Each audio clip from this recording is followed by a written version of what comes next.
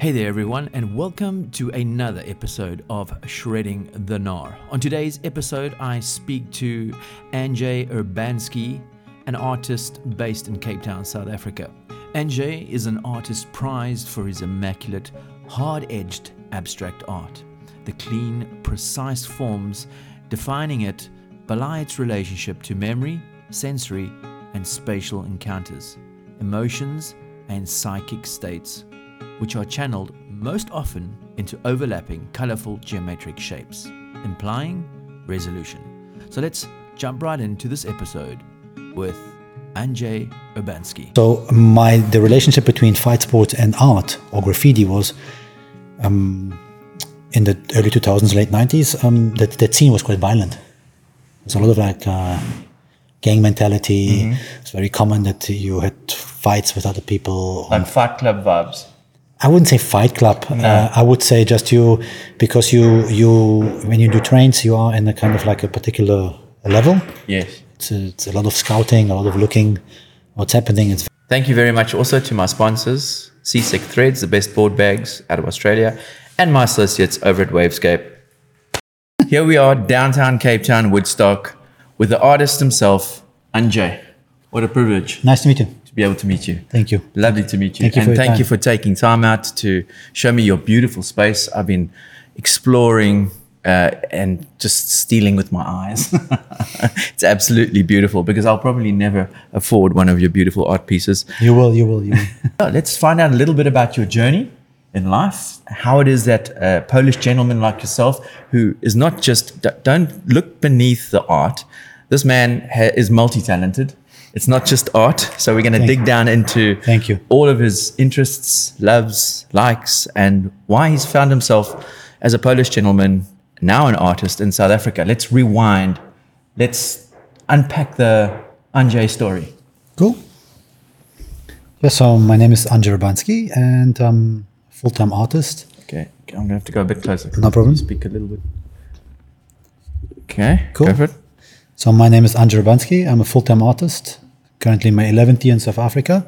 I came in 2012 to South Africa during a residency, an art residency, to explore and meet new artists and meet people. And second time on the African continent. And fell in love with the country and was very fortunate that the South African art scene liked my work. And that's how it kind of slowly developed to create art and be able to live from it. Amazing. So you grew up in Poland? I grew up in Berlin. Okay. And was always on the move with my parents between Poland and Berlin because it's like 3-4 hour car drive to back and forth. So almost every weekend and all holidays till I was 16, 17, I was in Poland and between. Berlin speaks for itself. Creative city, big influence on your creative path, no doubt. Yeah, to a certain degree, yes, I would say so. On my character, a little bit on my work. I've been very active in the graffiti scene in Berlin. I would say for like 12 years, something around that. And before that, I've been professional rollerblader. Let's just stop there. Okay, this is just the one of the many skills that this man possesses. Professional rollerblader. Okay, let's unpack that a little bit. What age were you when you... I started. Yeah. I think around 9. 9, 10. I got my first pair of skates from my grandparents. I lived in Sweden at the time. I was there for a visit in Göteborg. And I got my first skates. Amazing. And then the journey of skating began and snowboarding at the same time. And at what age were you pro as a blader? Around 16, something like that. Wow. 16, 17, something like that. Incredible. And in terms of your graffiti in Berlin, are you allowed to tell us what your tag was? I don't really speak about that. Okay. I was fortunate enough in those 12 years never got busted. Got a lot of different actions and a lot of different beautiful, amazing memories from that. Also a couple sad from friends passing on or passing away. And graffiti in Berlin got me to get to know the city better, mainly in the night, and a bit of a different lifestyle. And I'm happy to speak about it, not about my tag name, about my crew, because we did a lot of things, a lot of damage. It was definitely a time that where I learned about myself, who I am, about trust in other people, creative exploration, just get to know my city and the people you hang out with, which was very big to get to know myself and responses to people, to different characters. Yeah. Okay. So were there any close calls? To get busted? Yeah, there was a couple. I think around 3-4, where it was like, we're talking here, hiding for 4 or 5 hours, dogs after us. I don't know how many Vandal squad members, but a lot of them chasing us. And we were very lucky on our decision making because it was very organized what we was doing. It's a very microcosmos kind of world. Yes. I'm very proud that I went through that because it gave me a lot of experience with humans, a lot of experience with the tool of the spray can. And just great memories in winter, in summer, because we have hot summers, which can be quite taxing on you, but also winters spraying and painting trains, which I was mainly painting trains. In minus 25 is also not the easiest, and very, very, very tough conditions. Tough conditions, yeah. Amazing. What a journey, hey? You've learned a lot because I dare say there's differences in the spray. Very much. And the quality. Yes. And how you use it. Yeah. Do you want to talk a little bit about that? So most of the spray paints is produced for the usage on walls or trains. So there's temperatures that they are able to function in, but there's also a lot of different finishes and different accelerators in the spray paints, which are important for the accelerator. The speed of the paint coming out is important for how fast you can paint, and how good or not good it coats the surface that you're painting on. Interesting. So there's a lot of different brands. And for my work that I'm doing now, because I'm not doing spray paint work anymore on trains, no graffiti, that's very important because there's different drying times, different finishes, from gloss to super matte, and it's very interesting what all the different brands or the different production destinies where the spray paint is coming from.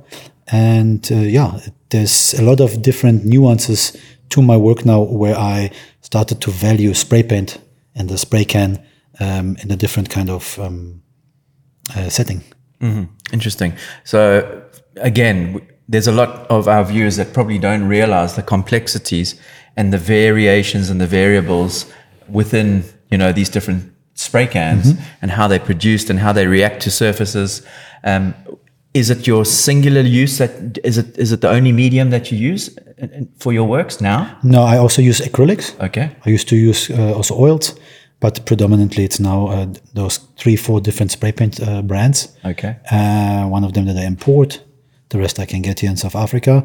And acrylics are all kinds of acrylics that I'm using. I mix my own paints as well in acrylic.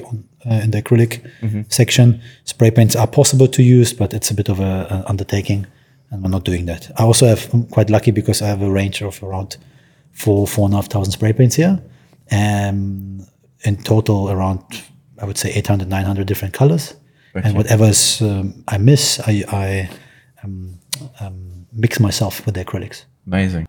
In the last 11 years that I'm here, almost 11 years. Yes. And 12-13 years that I'm doing that work, yes. Spray paint was an extremely durable material. medium to use in a contemporary setting. Yes. I don't need any varnishes on top. Okay. There's a kind of like a varnish in certain of the paints mixed in, so That's it's very perfect. durable. And even if you have a varnish, the scratch doesn't, the varnish doesn't protect from the scratch. So I'm keeping record of every single painting that I paint to know exactly if there's a repair or what paint I used, so I can substitute that or repair it. Do you give it a top coat? No, so most of the paintings are, I would say, 60 to 70% painted 2 or 3 times, because I paint everything horizontal. Everything is laying flat in front of me from the start to the end, from like the priming, from the priming the starting point to the painting. Yes. And if something falls down, a hair, or while we talk, something drips in, or there's all kinds of mistakes that can happen, and that's why we have to repeat the painting process very often. Got you. Or sometimes even take everything off with turps. Wow. Why the painting? Not the whole painting, but certain shapes, which is quite an undertaking, time-consuming, and there's always a possibility of creating more damage with turps than when you have a painting almost finished. Understood. Okay, so rewinding again back to your days of graffiti, was the style of your work back then, is it translated into what it is today in any way? At the beginning of my art career, I would say there was some elements of that, but I never tried to put like an alias or some kind of figurative letters next to each other that in a hip-hop way would dance next to each other, like a break dance that you put into the letters. Not anymore. Because of the spray paint, some people see immediately the connection. But if you look at my work on its own, and you don't know if it's spray paint on the first side, you would not. I would assume you would not see immediately that there's some kind of graffiti element. Amazing. Maybe in the shaped canvases a little bit, but in the square canvases, not anymore. It's about texture. It's about transparency. It's about geometric compositions, all kinds of different references, influences from architecture, fashion, nature, other artists, obviously, historically, a lot of artists that influenced me. But to answer your question, I wouldn't say that there's any kind of direct connection except the tool, which I'm very proud of, because I was able to extract that tool from graffiti and implement it in a kind of contemporary way on canvas. It's old master's medium. It's a movable canvas. So it's stretched, prepared, primed a couple times to make it smooth, etc. And then, we try to create some magic on top of it. And that you do. That you do. How would you categorize this art? Cubism? So I value Cubism very much, but I think historically seen, it's not anymore Cubism. It's more like hard edge color field paintings. I also do sculptures, I'm really drawn to explore beyond the square. So that's why I do the shaped canvases, where I explode and try to kind of break the norm, because everything around us is square. Windows, doors, books, screens, cars, everything has a kind of like a square form, and I'm trying to work out of that. Just to expand the mind. That was the initial thought 10 years ago, 11 years ago. With time, there's a lot of different ideas that emerged and started to develop, like the sculpture. So first square paintings, then the shaped canvases, which at the beginning we had only like 5, 6, 7 corners. Now we're working sometimes up to like 100 or 90 corners and angles, and then the evolution from the shaped canvas is like is basically the sculpture, the 3D approach, which I did in the old days, but not in that intricacy that I'm doing it now. Now we have very, very intricate sculptures up to 2 or 3 meter high out of stainless steel, and slowly an evolution of that. Yeah, I'll flash one up on the screen here, but some of the sculptures are absolutely mind-blowing in terms of just their size. The biggest one that you showed me around the corner weighs how much? It's around 800 kilo. Almost. 800 kilograms, and so you need a crane to hold it up. Basically. Yeah, 3.2 meter high by approximately 160, 170 wide. Yes. We need a proper truck and a lot of new things we had to learn logistically. I'm sure. Moving. Yes, in terms of not damaging it. And that's a big factor. Sculpture damage.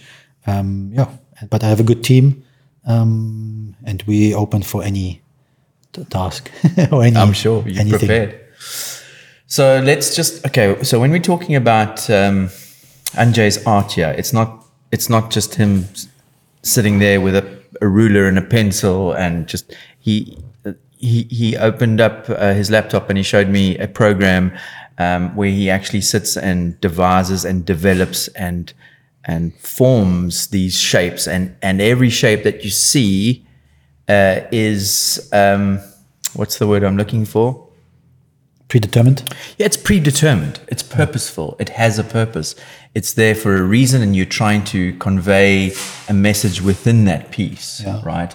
And something that you've, we talk about the color differentiations, and he's doing a series now where there's colors that maybe an animal would see and not us as the human eye. But just to explain your design process, could we maybe chat about that? So in the old days, I used to have a lot of folders. So I used to collect photographs or quick snapshots or anything I found on the internet. But it was such a big archive and so much, and everything was everywhere, that it was quite a difficult time to go through it and then take the reference and figure out what I can do out of that in the sketch. But with time, I said, whatever stays in my mind the next couple of days, this is what I'm going to emphasize on, and work with what stayed in my head, the color scheme or a particular architecture or some African garment I saw on someone, or just nature, whatever it is, sometimes fashion. And sorry, I forgot the question. No problems. Explaining the design process. Yeah. So if something captures me, I try to immediately the next morning or so to emphasize on that. Not anymore go back to the archive, just a couple of snippets that I have. May it be the architecture or sometimes just a mountain view. And I try to emphasize on the influence. Sometimes it's also a different artist, maybe in fashion, or sometimes it's music or an album cover, or sometimes it's a different painter or sculptor. It's a subliminal nuance that that sticks with you. Yeah, it sticks there, and it sparks an initial intention, and from that intention it develops. So in the end, you don't see anymore the influence, but it does something inside me.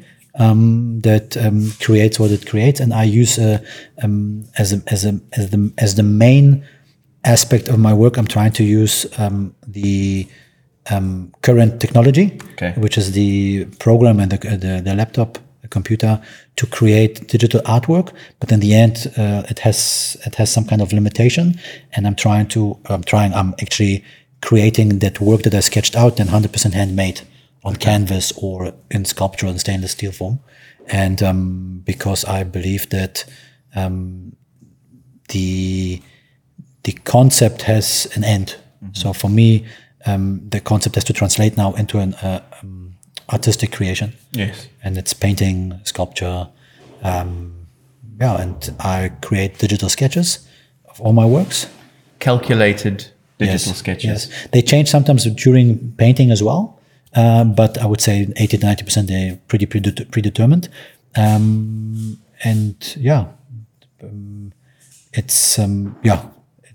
It's a lot of sketches for each exhibition. I would say between 200 to 300 different sketches. Sometimes even more, depends on the size and on the inspiration and influence on my brain. But then the selection starts. And then as soon as you select, you start to emphasize on certain color schemes or certain ideas. And you have sometimes of one canvas or one painting that you see in the studio, 20 or 10 different sketches before that, which is quite cool because it creates a pool or repertoire of sketches that you can emphasize or create in the future. Play off. Sometimes Yes. too. Like for example, the red painting behind us. I have this sketch for the last three to 4 years, and I never painted that. And now I said, okay, it's somehow time. It makes sense for the new exhibition to play with the monochromatic kind of Color field. Color field, yeah. Amazing. Yeah, it's so very interesting. Hey, you speak about tech and the use of tech and how you can translate it and use it to, benefit your vision. Yeah. How do you feel about the NFT space? Oh, good question. The reason I ask is because you've got all these digital visual references. Is there? I'll ask you outright. Have you not thought about taking those? I thought about it for 2 or 3 years, but it's understandable for the profit side. Makes absolute sense also to evolve with time and look into the future. But at the same time, I'm thinking, I understand there's a lot of work going into NFTs and creation of the artwork, digital artwork. But at the same time, my idea was always to create something handmade, something tangible, something where the craft of creating a shaped canvas, of creating the frame around, which is, I work with a lot of people who put a lot of thought into things, and there's a lot of engineering, which is not visible immediately, but just the frames around my canvases, which are created by Jean Vogels. His artist name is Roy Wolf Studios. Just what we went through the last 10 years, that's a memory, that's an experience, that's a story worth telling. Same for the canvas makers, same for creating the sculptures. There's a lot of the welding, there's a lot of nuances that I don't see happening in NFTs. NFTs can't give me that. And also it's a bit of my background. Like my grandfather was an engineer. My father is an extremely handy man, can do everything around the house, build stuff, like it's unbelievable. And all of that is a big aspect for me. The kind of making process. Yes. Yes, I was asked before, and I thought about creating NFTs of my works, but it would go backwards again for me because I'm trying to extract out of the digital technological kind of side into tangible artwork, and going back there would be a little bit too easy for me. Not taking away anything from the creating of digital artworks, which I also admire and like to look at, but it would speak a little bit about against one of my concepts. Yeah, and the amount of energy, the emotional trade-off as well, which goes into it. If it doesn't feel right, it's just not something that, if the time is right, then... I'm not saying no. I'm just saying everything has its time, space, and maybe in 10 years, maybe in 2 years, I don't know. Currently, I don't see that happening for me. I follow it and I look at it, and I'm always kind of, I would say, inform myself about it and have conversations with my wife. It's a curious space. Yeah. Interesting.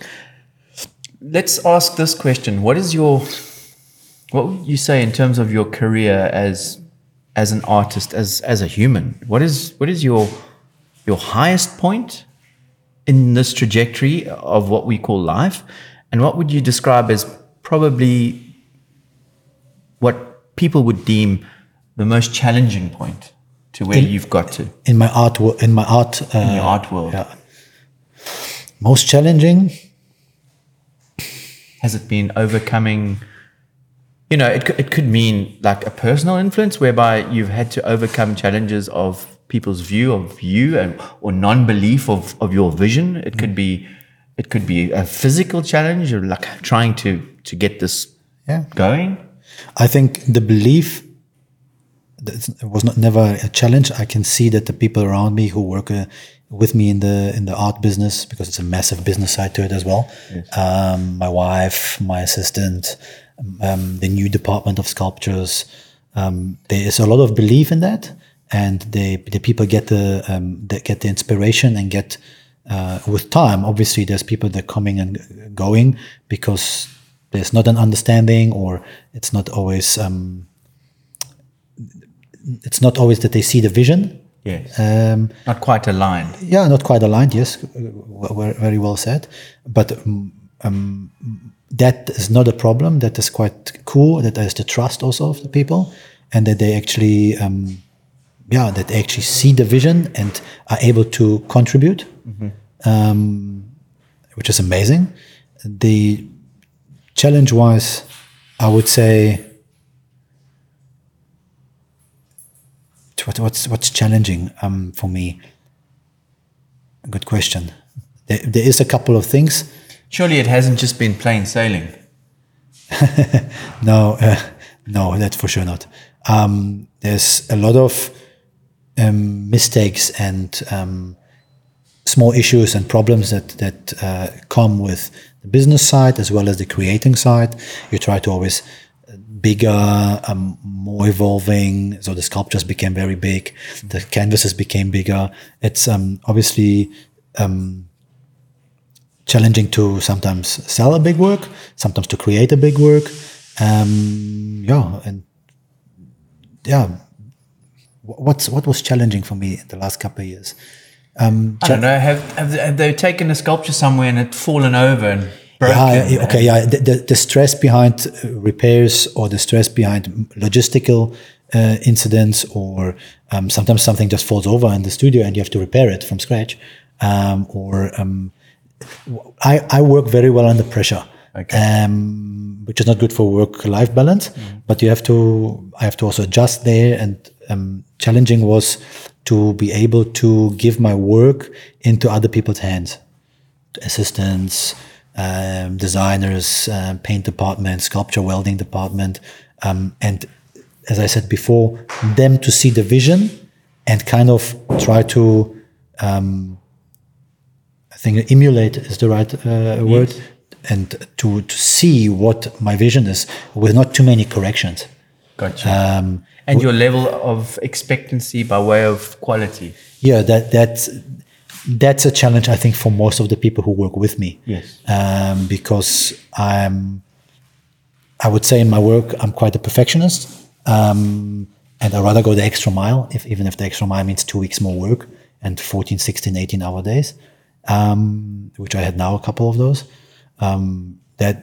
Challenging is then going home at 3 o'clock in the morning and waking up at 6.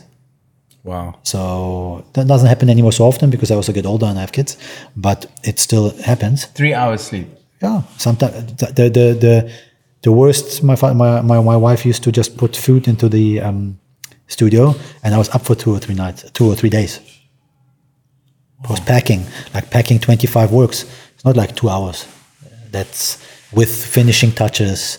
There's a little mistake here. Oh, I oversprayed the frame here. I need to sand. There's a lot of different things that can happen even when you're tired, and even if you do it for years. But this is the challenge that I love. But also very important to find good assistance in all aspects, from business side to the creation side. It's very important was very important for me to give this into other hands, trust, and find people who understand the vision. Got you. Yeah, it's that's the behind the scenes stuff that people don't see and understand, but it's clearly evident in your work that it's of such a high quality. Thank you. Yeah, really cool. I invite everyone. We have a lot of street art tours. That's why I'm saying that, because the street art tours, they're bringing people from all over the world into the studio. And especially when people know the work, sometimes from Instagram or from wherever, they getting a little bit of a little insight behind how something is created and how long it takes to create one work, or what the process is. Sometimes, I would say, sometimes quite eye-opening to see all the effort. Yeah, exactly. And that's why it's good to talk about this stuff, because people just see pretty pictures. Yeah. They don't understand the blood, the sweat, the tears, that goes into your work. So well done. Thank you. Well done to where you've got. It's great. So where to now? We've got some exhibitions coming up. Would you like to talk about where they're happening? Yeah, with pleasure. So the next exhibition is like a solo exhibition at the new Johannesburg Latitudes Art Fair, end of May, 24th of May beginning. Straight after that, week and a half later, is a big solo exhibition at the Macadam Gallery in Brussels, in Belgium, where we're also going with the family to be there and be present. Then a small holiday, because it's very much needed then. And we already started production for a third solo show, which is in November at the Everard Read Gallery in London, which we have in the studio around, I would say, 40, 45 works going on at the same time. Because I work always at the 10, 12 works at the same time, just for drying purposes. Yes. Just also for efficiency. Yeah. But so far, I think there's also the art fair another art fair in Joburg in September, and then art fair in February in Cape Town, 2024, and another solo exhibition in November in 2024. Wow. So I love being kind of have a schedule and normally it's 1.5 to 2 years in advance that I have certain things set. They shuffle and change around, but most of the time it's like one of those fine dining restaurants that is booked up for the next 2 years. You're the artist version of it. You've got it mapped out. It's fantastic. So what we'll do is we'll put all the dates down below with all the different locations.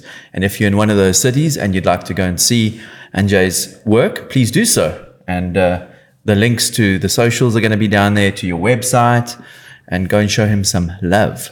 Thanks. You're also a keen MMA, is it grappling? Yeah, I do a lot of grappling, yes. Grappling. Yeah. Explain to those that don't know what grappling is, because I dare say a large percentage of our viewership are going to be people who enjoy fine art and contemporary art, and probably don't spend too much time grappling. Yeah. It's not a lot of people that do that, but it's a fairly new sport. Okay. Is it a version of wrestling? It's like Brazilian Jiu-Jitsu that I do a lot. In the old days, I used to do a lot of Thai boxing and MMA. Thai boxing, Brazilian Jiu-Jitsu, boxing, what else? MMA, and now grappling. You want to add anything to that? Judo, karate? No. None of that? Okay. No. Rollerblader, artist. Do you cook? Are you chef? No, I like to cook, but I don't have any more time. Oh, well. Bro, you were certainly blessed with some skill set there. Thank you. Yeah, it's a great for some balance. It's a great sport. Yes. It's great for community, the people that you meet. Yes. People from all kinds of different backgrounds, from lawyers to professional rugby players to surfers. Yeah. There's a couple of professional surfers who do their training as well. The fitness side and also the grappling, all kinds of people, really, from young to old. Jiu-Jitsu, Brazilian Jiu-Jitsu is the version with the gi, with the kimono, and grappling you call it when you have like a rush guard / very tight clothes that you can't grab. Okay. Where it's like basically a submission game that you're playing. Yes. And there's a lot of people who are in the 60s, 70s that are still doing that. Wow. Like really, so it's a sport that it's very taxing, but it's very rewarding because you learn, and it's also one of the only fight sports where you have where you can, as a, for example, 70-kilogram person beat someone who's 100 kilogram and stronger than you. Okay. That's a lot of technical aspect. Tactical game. Tactical, technical. A lot psychological. A lot of those aspects, and it's also very good for the brain. Also, the link through here is I suppose, when we look at counterculture, skating, surfing, there's a strong connect to expression, art, creativity in different forms. And a few years ago, Andrzej actually did one of the Wavescape art boards. Yeah. What year was that? Do you remember? I think 2018. Okay. Something like that. 2007, maybe 2017 actually. Yeah. Yes. So he was part of the Wavescape Festival. Did you enjoy that process? Yes, very much. very much. It's a surfboard in itself is a sculpture already, so it is I would say quite a difficult form and shape to paint on, because it's already so unique in its own. So it is quite a, I would say, privilege to all the board shapers to be able to add something, that is maybe not figurative, and that was the most difficult thing for me. That because geometrics on something that has already a kind of long side to it and a form and curvature. So more of an organicness to it, right? I don't know why this comes up now, but it comes up. My uncle was one of the very first people in Poland that produced snowboards. Wow. So we just got handed some with my father, and we just tried them out with like really old bindings, and like one of them was made out of hemp, the other one was like very, but very, very cool. We still have them. We're talking here like 1995. Wow. Like something like that, 1994. I was like 10, 11, something like that. So first snowboard experience. Very, very big, very, very cool. Yeah. What else? At the same time, we started to like swap over to some more, or not at the same time, 3-4 years later, Salomon started to also develop things around the 2000s. And we started to like, I used to be sponsored by Salomon, rollerblading. So we really liked their kind of equipment, and we started to like, get ourselves with my father some Salomon snowboards. At the same time, I was windsurfing a lot in the old days in Poland. So the relationship between fight sports and art or graffiti was in the early 2000s, late 90s. That scene was quite violent. There's a lot of like gang mentality. It's very common that you had fights with other people. Like Fight Club vibes. I wouldn't say fight club. No. I would say just because you when you do trains, you are in a kind of like a particular level. Yes. It's a lot of scouting, a lot of looking what's happening. It's very kind of like, it's a quite criminal mindset to it. Father used to say always, it's better prepared than a really good bank robbery. So you have like a lot of different aspects that you have where your preparation goes in. It's not just graffiti. Like, as I said, it's like surveillance. You have to like. There's a lot of technological stuff that you have to be good in knowing where you're going, what tunnel, etc. And then you meet other people that are not happy to see you there. Okay. And we're not talking even about the Vandal squad or the people, the securities. We're talking about other graffiti crews. Yeah. Who think that you're better, that they're better, or you shouldn't be there. So, and that's where the kind of the conflict comes in, and then that's why the fight sport was quite a big thing. And that's when you come to the art world. When you speak about the art world, not everyone kind of understands that. Why is this even of value to the conversation? For me, it doesn't have to be in. As I said, don't put it in. I mean, it's just that it's not everything in this world is just pretty and just chilled and comes out of a spark that is like I say the intention behind graffiti in those times was not always just create beautiful it wasn't stuff. about beautification. Yeah, it wasn't like we talk about murals and uplifting things. Yes. We're talking about energy born of frustration. Sometimes it's also not in my case, but political orientation, or sometimes it's just the act of demonstrating or being better than someone else who has a similar style, and being able. So there where the culture of battle comes in hip hop, which is very dear to me, because you used to either go onto a wall and paint against each other, and then some other people judge it, or you breakdance, or you MC against each other, or DJ, whatever it is, and that became, especially in Berlin at the time, it was quite a rough surrounding. People. We're talking like what, early 90s, late 80s. So there's 1 or 2 generations before me, for sure. Big respect to them, because they kind of laid the foundation, especially when it comes to balloon graffiti. But I would say I'm like in 2nd, 3rd generation. Got you. And we're talking here like late 90s, early 2000s. Okay. All right. Like 23 years ago. Yeah, 25. that was where it started for me. Yeah. Yeah. Okay. 90s, yeah. I was like, 16, 17, something like that. Cool. And that's very, when people know my character a bit better, or me, that they hear that kind of story, they understand it a little bit better. Why certain things are the way they are. Join the dots. Yeah. Yeah. I mean, when you start to sit and listen to your journey and the influences and what you've been through, you start to look at one of your works and see energy, like explosive energy, and like bursting out, and like you say, you can see the grappling of the shapes within your artwork, and that pushing against each other and trying to, in a harmonious way, compete for space.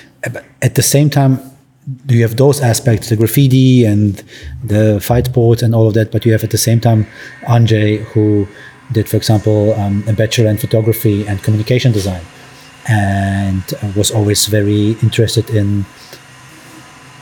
That's all right. It should be okay. It was always the Andrzej that was always interested in all kinds of nuances of historically important fine artists, from Van Gogh to Matisse, Mondrian, to people who are still alive and big influences like Frank Stella or immaculate to my work. And then at some point the depiction of, from graffiti, color, normal letters, to just the interest in paint and color arrangements, color feed, and taking this away. I think that the fact that I at some point said to myself, because I used to do graffiti, but at the same time I used to do landscapes or portraits or photographs or whatever it was. I did product design. I created a shoe, built my shoe, built my own thing. There's no end to this man's achievements. I feel like I've got a lifetime of grappling with skills to get to your level. Yeah, it's cool. I think creativity is in everyone. So there's a lot of things. Just the difficult thing sometimes is to find the right things that interest you, and then give you also a bit of an outlet, and then connecting some of them, or have the breaks and doing something else, but still staying focused on the main thing. Can be sometimes challenging. Yeah. So, who's your biggest influences? Would you say, if you were to pick three artists that like have really shaped your journey? I mean, I look at some of this and I see Les Demoiselles d'Avignon by Picasso, but yeah, you tell me. I think the first three that pop into my head, definitely Frank Stella, American artist, unbelievable. Who else? Definitely Picasso in certain stages. Really, not because of the cubism, just sometimes it's in his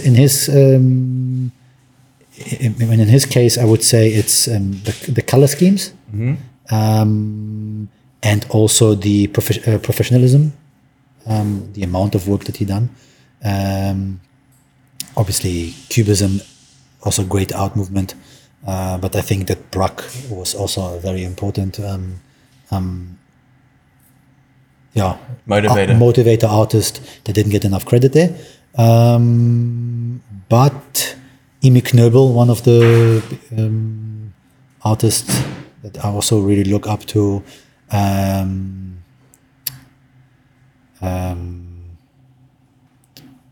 Rothko, yeah, beautiful, unbelievable. When it comes to capturing the feeling of color next to each other, that's something that I also Mark Rothko, yeah.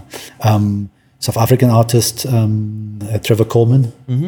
Don't know if you know him. Have you heard about him? Not personally, but I know his work. Amazing work. I met him twice. Very, very, really, really big honor. Went to one of his exhibitions in Stellenbosch. Who else? I must say, when it comes to the aspects of developing art to another level, when it comes production-wise, I really love Sarah Morris. and there's a lot of artists actually.